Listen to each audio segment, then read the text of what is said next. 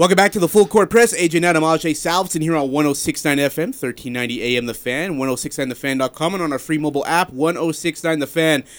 Utah State men's basketball season's already down the stretch. 2 games left to go and a big one tomorrow night inside the Spectrum against Colorado State, a team that is really top 25 caliber. And joining us here on the Full Court Press, lead assistant to the Utah State men's basketball staff, it is Nate Dixon here on the line. Coach, how are you? Good. How are you guys? We're good. Coach, big one tomorrow night, obviously. Colorado State seems to be a massive problem.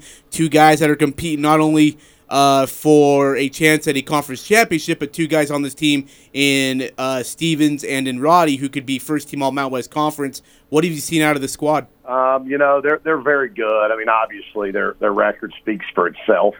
They've had a very good run. What are they, 23-5 or 22-4? I think they're 22-4 off the top of my head. And, with 4 losses, that's pretty good in a very, very, very tough Mountain West Conference. They've proven over and over that, they can excel in a lot of different areas. And, Roddy and has really stepped it up the last several games. I know he's a guy that you can go to, and they've got other guys. Stevens, Kendall Moore's actually starting to play different offensively, a little more aggressive late in the games, and it's pretty unique to watch them grow. I mean, Roddy's averaging. I'm looking here now. It's like 21.5. I think we talked about it yesterday in our meeting, and in the last 5 games, that's pretty good numbers. 21.5 and like 7.5 rebounds. It's pretty good. So. They're 4-1 in those 5 games, and they've had a tough stretch. And, obviously they had a close game with Wyoming the other night at home, and, then they've had Boise. I mean, they've had a tough stretch, but you know what? We have too. So, the Mountain West is very challenging this year. They'll be a formidable opponent, and we look forward to it. Coach, you had a close one with them the last time we played, 77-72 at their place. What were some of the things that have changed for Utah State and some of the things you've seen change for them now in this matchup, almost a month and a half later? Well, they still are one of the, they don't turn the ball over. They're very good at that. They take care of the ball. They're very efficient on offense. They're one of the better couple of teams offensively in our league on number points. Field goal percentage, it's above 50 on offense, and we both kind of compare. We're at like 52 or 53, and they're at like 52. We're basically a couple point percentages, tenths of a point, away from each other. But they're very good offensively. They're better defensively than a lot of people, numbers wise, give them credit for being. They really do a good job. I mean, they spread you. They're tough. The physicality of the game will certainly be an issue that we will have to contend to. And, when the ball goes up, we're going to have to, hold ground. And, we're going to have to fight Roddy in the post. And Roddy's been shooting a lot of threes and making threes, so that poses another challenge. So, you guys get Brock Miller back. He played 13 minutes against New Mexico, went 1 of 3 from the field. I'm sure it was good to see him come back. What does he do for the squad on the court? On the court, off the court, because obviously he's only played now in 2 games this conference season now with 2 left in the regular season. And, having him the first game go out, he didn't shoot the ball well. He didn't play Brock Miller like. But, he brings a level of just stretching the floor because, he can really shoot the ball when he's going. And he has confidence to shoot it, which helps our offense with spacing. But he's better defensively than people think. Brock just knows how to play. He knows how to use his angles. He knows how to use his strength. We've really missed him. Doesn't mean our other guys haven't stepped up, and it's helped our program. But getting him back, he's just a leader, on and off the court, doing the right things. Actually, his wife's due in the next week, to have their first child. And so he's got a lot on his plate. It's good to see him have him back. And, he's always smiling. He's a happy-go-lucky guy. He didn't know how much coach was going to play him the other night. He got 13 minutes, and, he really gave us a good boost. We need that right now. We've been up and down here lately, and we needed a good boost of energy, and he certainly gave it to us. And, we feel like he'll do the same thing here down the stretch. So, Coach Dixon from Utah State men's basketball. Speaking of that up and down, Coach, what is the difference you've seen in your team, right? Because it's just kind of a roller coaster situation, right? You guys had all those close games, like single-digit scores, and he went on that streak, and now some of these games are starting to get away from you. What have you seen that's been the difference in the Aggies in those kind of 3 stretches?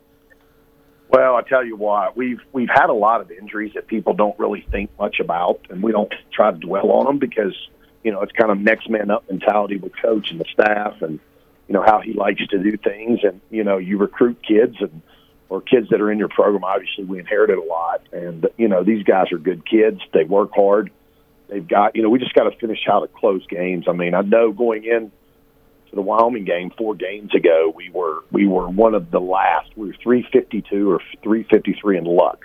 None of us really believe in luck. It's kind of like it's a weird statistic that I never looked at until I finally did there, because there's other teams in our league that are top 10 in the country in it. So, luck, I guess, is if you're supposed to win the game by 2, then you lose by 2 or whatever. It's a 1-basket game. But there was a point where there were 6 games that we had lost, and it was 21 points in the league. So, we've had our share of close ones, but we've also had our share of injuries or sicknesses. Brandon and Bean were out a little bit with some sickness before we played a league game 3 or 4 back. Weren't sure we were going to have him for the game. Riley goes out with a concussion. Brock's been out with a back.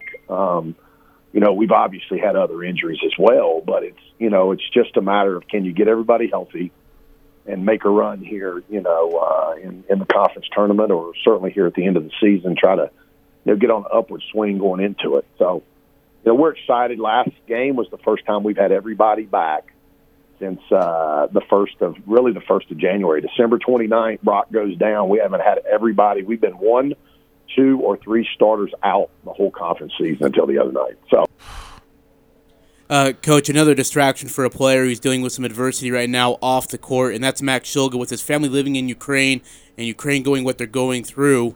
How is Max doing as a player, and how does the team try to comfort Max with his family so far away? It's kind of funny. I think everybody in their own way has sent, Max messages or asked him at practice. I was actually with Max a little bit last night after practice, and he said, it's the first time he's really concerned a little bit. I think it's hit home now that it's in the national media differently, and you see, the lights lighting up, and certainly, obviously, the attacks going on TV is a little different than hearing the news that it could happen, or, it's headed that direction. So, we're praying for him. We've told him we're here for him. I know that the first time yesterday is, he did say, my family's safe. I do have concerns, obviously. We do for everyone in that country. But at the same time, it's hard for students and student athletes that are across the country in the U.S. here and having to watch that at home. But, he says they're safe.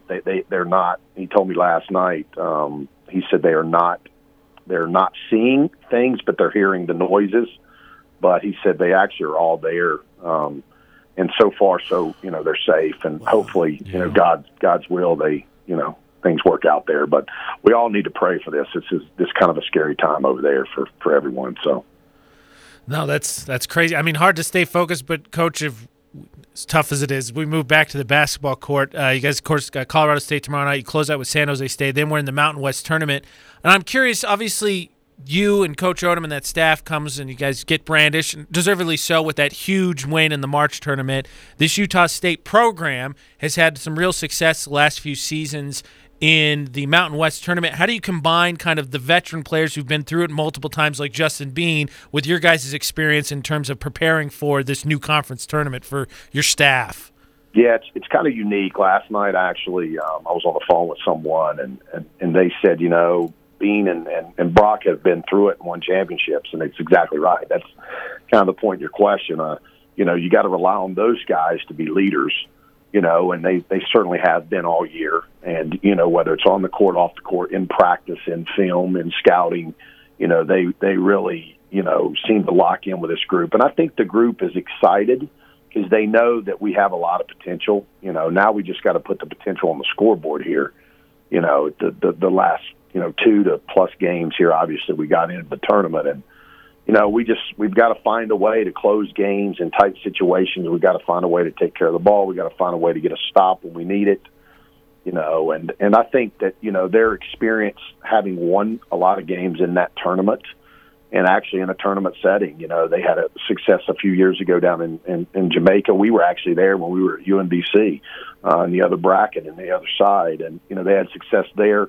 They've had success, obviously, we did in Myrtle Beach this year, and COVID obviously, put a damper on some tournaments last year overall. But these guys have won, in those type settings. They understand what it takes, and, Coach will do a great job. He always does in preparing, and it's just one game at a time. You win, you advance, and you can't worry about the next game. You worry about the one at hand and the one that you have that day, and prepare the best you can for it and give the best effort. And, we'll be looking forward to what we can do, with a setting like that, because we've had success, and we've got leaders, and we got a team and a coach that really is looking forward to it. So, I know you're a no excuse kind of a team and a no excuse kind of a coaching staff as well, but the free throw disparity on the road has been very significant.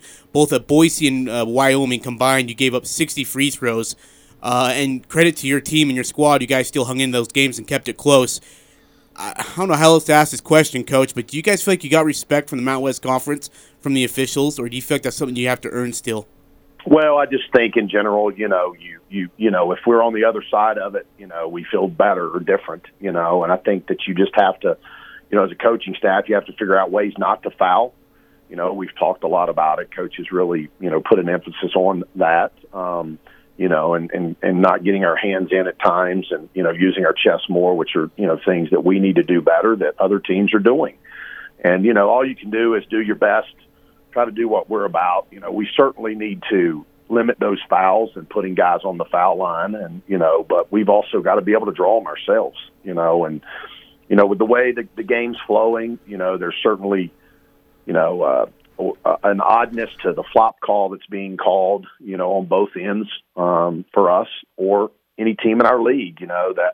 That flop call's kind of taken away some things with people feeling like they can take a charge or put their body in there. So sometimes those are, getting there. We just got to make sure that we don't commit too many fouls early in the halves where they get in a bonus early, and that's really been a focus, coming out of the second half, not getting them in a bonus early. But, it's a lot of times it's just what you're battling on the road. We just got to find a way to overcome the adversity. And, if the refs are calling it, tighter, then we got to be a little bit, less aggressive with our hands. If the refs are being a little more loose and letting things away, then obviously you can get away with it. But you got to adjust, because every ref staff, every crew that does the games, they're all different, and you can't expect them to be the same, because coaches, we're all the same in regards to, giving refs sometimes too much of a hard time. But, you just got to play within what's being called in the game, and, we'll do that and make adjustments. We just got to foul less, in all honesty. I mean, we got to do better with our chests and our feet and less with our hands. So. Stephen Ashworth has now inserted himself in the starting lineup as a starting point guard after Ryland Jones was injured and he's come back. Was that a decision based on the fact of what you've seen out of Ashworth, or was that out of something you said, Ryland right now coming off the bench helps us more? Well, Coach just made the decision that when Ryland was out, obviously we didn't want that to happen. You don't want it to happen to anyone. It's, that's a member of your program, much less a valuable starter. But, Coach made the decision that, we had played pretty good on that stretch there, and he didn't want to disrupt it. And Ryland's a team player. He gets it. He wants to win. It's all he cares about. So, he made the decision that, at the moment, and there may be adjustments here as we move forward, game to game. And, I think that it's for us, it's just something that Coach decided that, as he wanted to stick with. Nothing wrong with Ryland. He's still playing almost the same number of minutes. So, just like don't mess with it. That's kind of Coach's, he's been a lot like that through the years that I've been with him. He kind of sticks with guys. He doesn't like to mess with a routine. And, but Ryland's good with it. And Ryland, if something happens and Ryland needs to step back in, he's ready to go. And he's certainly done that, coming off the bench. So. Coach Nate Dixon from Utah State men's basketball. Coach, I don't want to gloss by the season. There's still several games to be played. But if I can ask you, Utah is a unique situation as a someone who moved here myself. It's unique, and so in terms of the recruiting and stuff like that, how would you guys evaluate, or maybe how would you change what you do in year two as opposed to year one, coming into this just different setting sports world in terms of recruiting and such? Well, I think here the guys that have had success have really not deviated much from the plan of, the kind of kids that fit the culture here and fit what Coach wants, and that's obviously, a mix of LDS mission kids that have come back and had great success here at Utah State. They're older, They're more mature. They understand it. They get what you're trying to do. They've grown up a little bit in life and had a great experience away. So they come back. They're a little older, and happy to play because they've been away from the game for a few years. They've had great success with that. They've had a great success with taking some high school kids, and then mixing in JUCOs here, and that's been the good balance. So, Coach's plan is to not deviate from it. The difference is that junior college now is almost Division I transfer portal. So, instead of going and taking a 2 or 3 year JUCO kid that can play, and make an impact, you hope right away, you can now, try to take kids from the transfer portal, which is essentially a junior college because they can play right away. So that's deviated recruiting a little bit and put a wrench in it for a lot of people. And, I actually have a soft spot because a lot of high school kids get left out right now with the way this thing's come about and with COVID. And, it's hard for kids that have worked their whole lives to get, an opportunity to try to play in college. And playing Division I all the way down to non-Division I to Division III's, it's hard. It's harder than kids think to get at one of those positions. And, we're not going to deviate. Coach is not going to deviate. He's going to try to take the best player that fits the culture, that fits Utah State, and, that really wants to win. Because that's really, at the end of the day, we want successful people on and off the court. We want high-character kids. And we want good basketball players. So. And Coach, final question. Obviously, tomorrow is senior night. You're honors 3 of them. Horvath, Brock Miller, Justin Bean. I know you've only been able to spend 1 year with Bean and Miller, but what have you seen of those two and how much they've meant to Utah State University in the basketball program? I really hope, and we said this as a staff, the last couple of nights we've been out recruiting a little bit, and I've seen some people that are, and I hate to say, but I just hope that this place is full tomorrow night. What those guys mean to this program is probably unheard of. Those two guys have come in here and won a lot of basketball games. They're certainly a leader on the court, off the court, in the community. You ask those guys to do anything on this campus or in this community, they're the first to do it. They're very well spoken. They were raised, by great families. And we've been blessed, to be honest with you, to be able to come here and just be one season of what they've brought to this university. It's actually unheard of, and it'll be a somewhat of an emotional night, even though we've only been around them, 9, 10 months, 11 months. It'll still be sad because, you got to let those guys move on to the rest of their lives and careers with sports and their careers with their families. And, but to say what they bring to this program, I don't know how you can even describe it in a word. It's just, it's special what they've meant to this program. And, I think they value what the people before them meant to this program and what they brought. And I think those guys have certainly carried the torch on, and hopefully, someone else will follow. No better way to wrap it up than right there. Coach, thank you so much for your time. Go Rays hell tomorrow night. Good luck against Colorado State. Thanks for your time. Go Aggies. All right. Thanks, Coach.